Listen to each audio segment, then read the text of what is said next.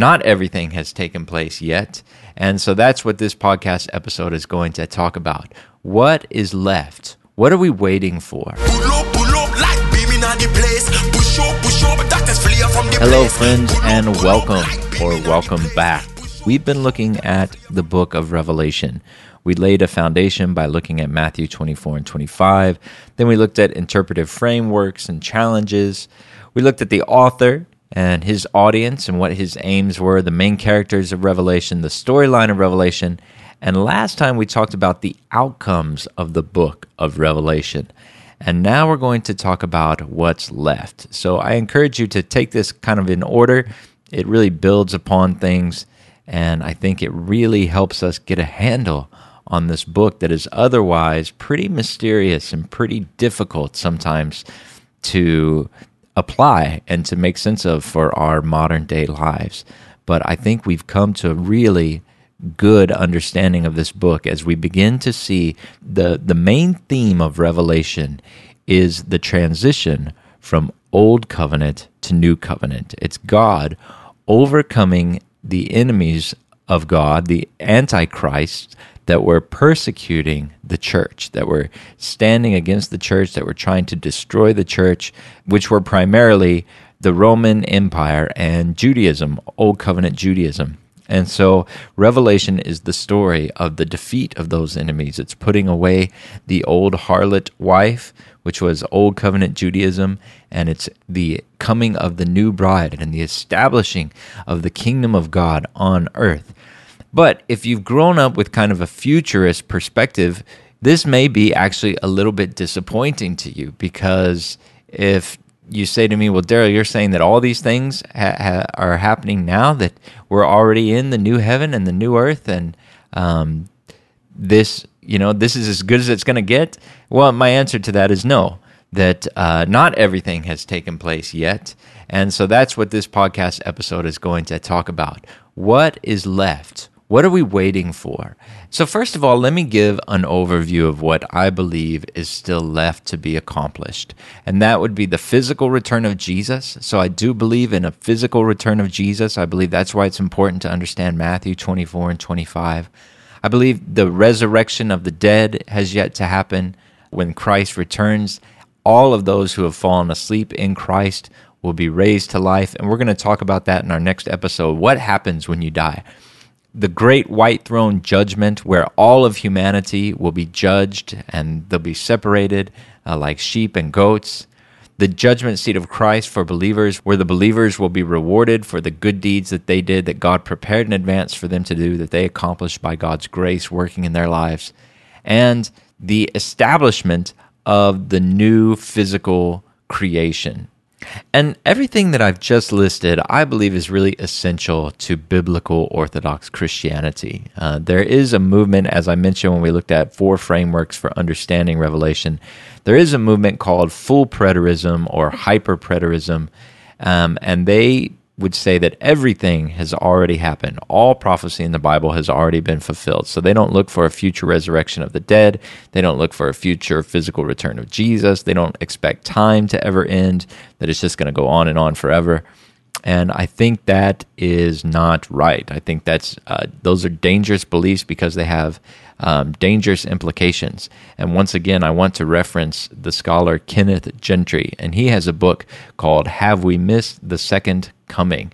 And in that book, he outlines why these are essential beliefs of Orthodox Christianity and why the hyper-preterist belief system is in error regarding these things, and why they are not in line either with biblical Christianity or the historical creeds of the church. But for our purposes, because as I've said throughout this podcast, we're going for very broad strokes, very high-level understanding, it's important to know that we're trying to understand the book of Revelation in the context of the rest of the Scripture. And so these are things: the physical return of Jesus, the resurrection, the great white throne judgment, the judgment seat of Christ, the new creation. These are ideas that are established elsewhere in the Bible. And so I think it's really helpful when we understand Revelation through the context of the entire Bible, and we understand these things as part of that narrative. And we don't try and pull things that are only found in Revelation and try and build a eschatology or theology only on one or two verses in Revelation, like we talked about with the millennia. So let's talk about these things. And as I address these things, you'll notice that I'm going to be referencing other parts of the scripture. So we're using the whole Bible to help us understand Revelation. We're not interpreting the rest of the Bible through Revelation. We're not trying to understand Revelation in a vacuum. We're trying to understand Revelation in context of what the rest of the scripture teaches. And that's what we should do with all scripture, but especially in the case of Revelation, where it's a highly symbolic, apocalyptic language style book. And we talked about that in the episode on the challenges of understanding Revelation.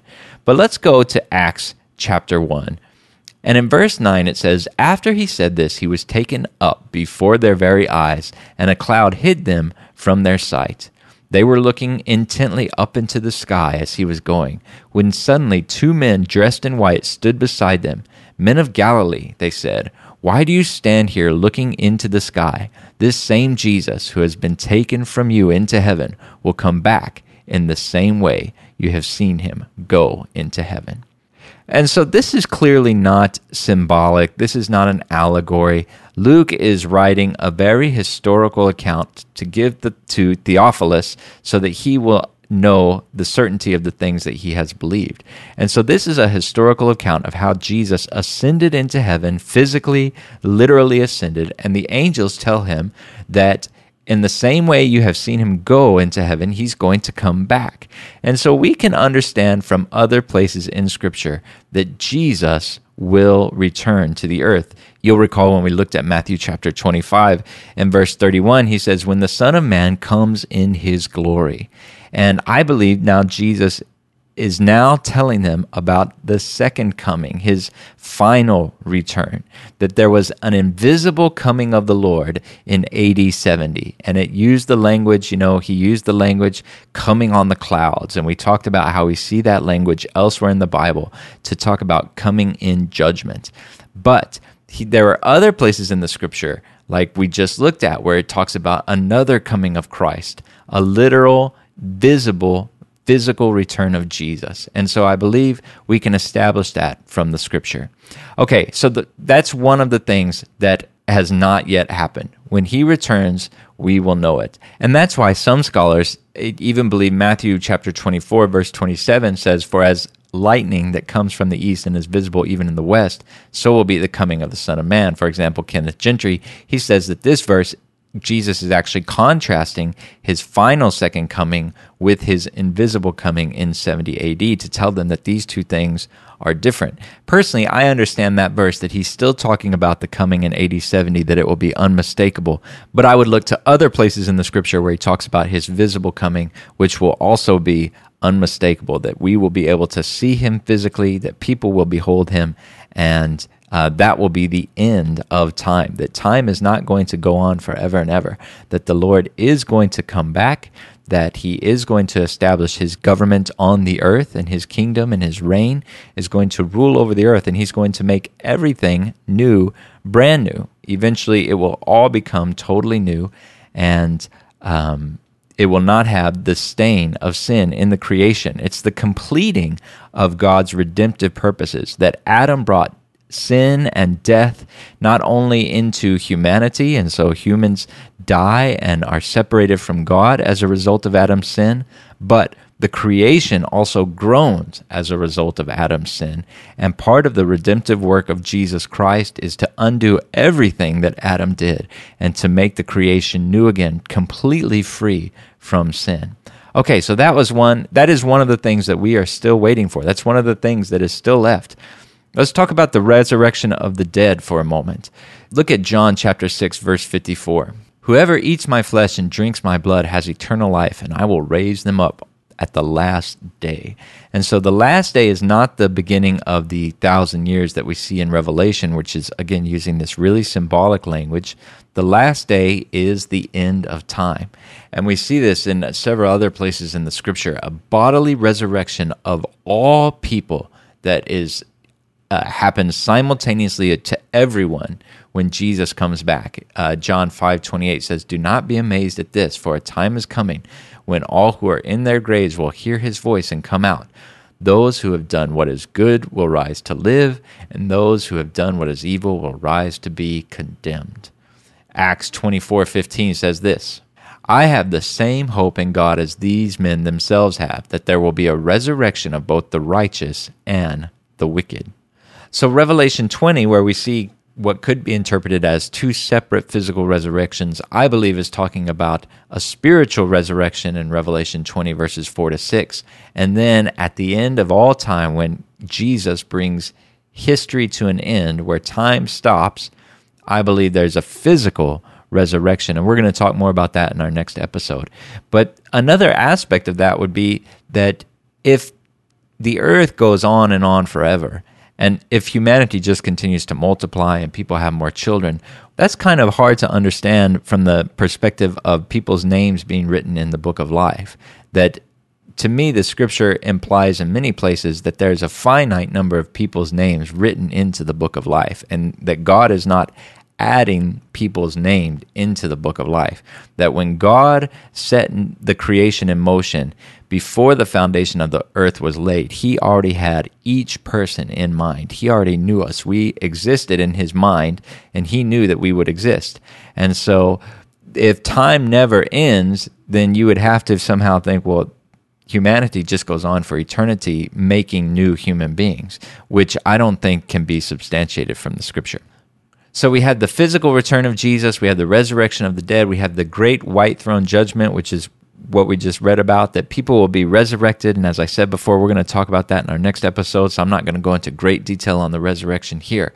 But it is important to know that there is a resurrection coming, and that this was in fact the hope of the New Testament. This is what Paul had as his hope, a physical resurrection. Not only being born again in the Spirit, as good as that is, that we can have a relationship with God, that we can live on the earth in fellowship with God, that's awesome. But Paul's hope was that he was going to get a new physical body that was not tainted by sin, that could be in fellowship with God forever and rule with Jesus on the earth in his kingdom.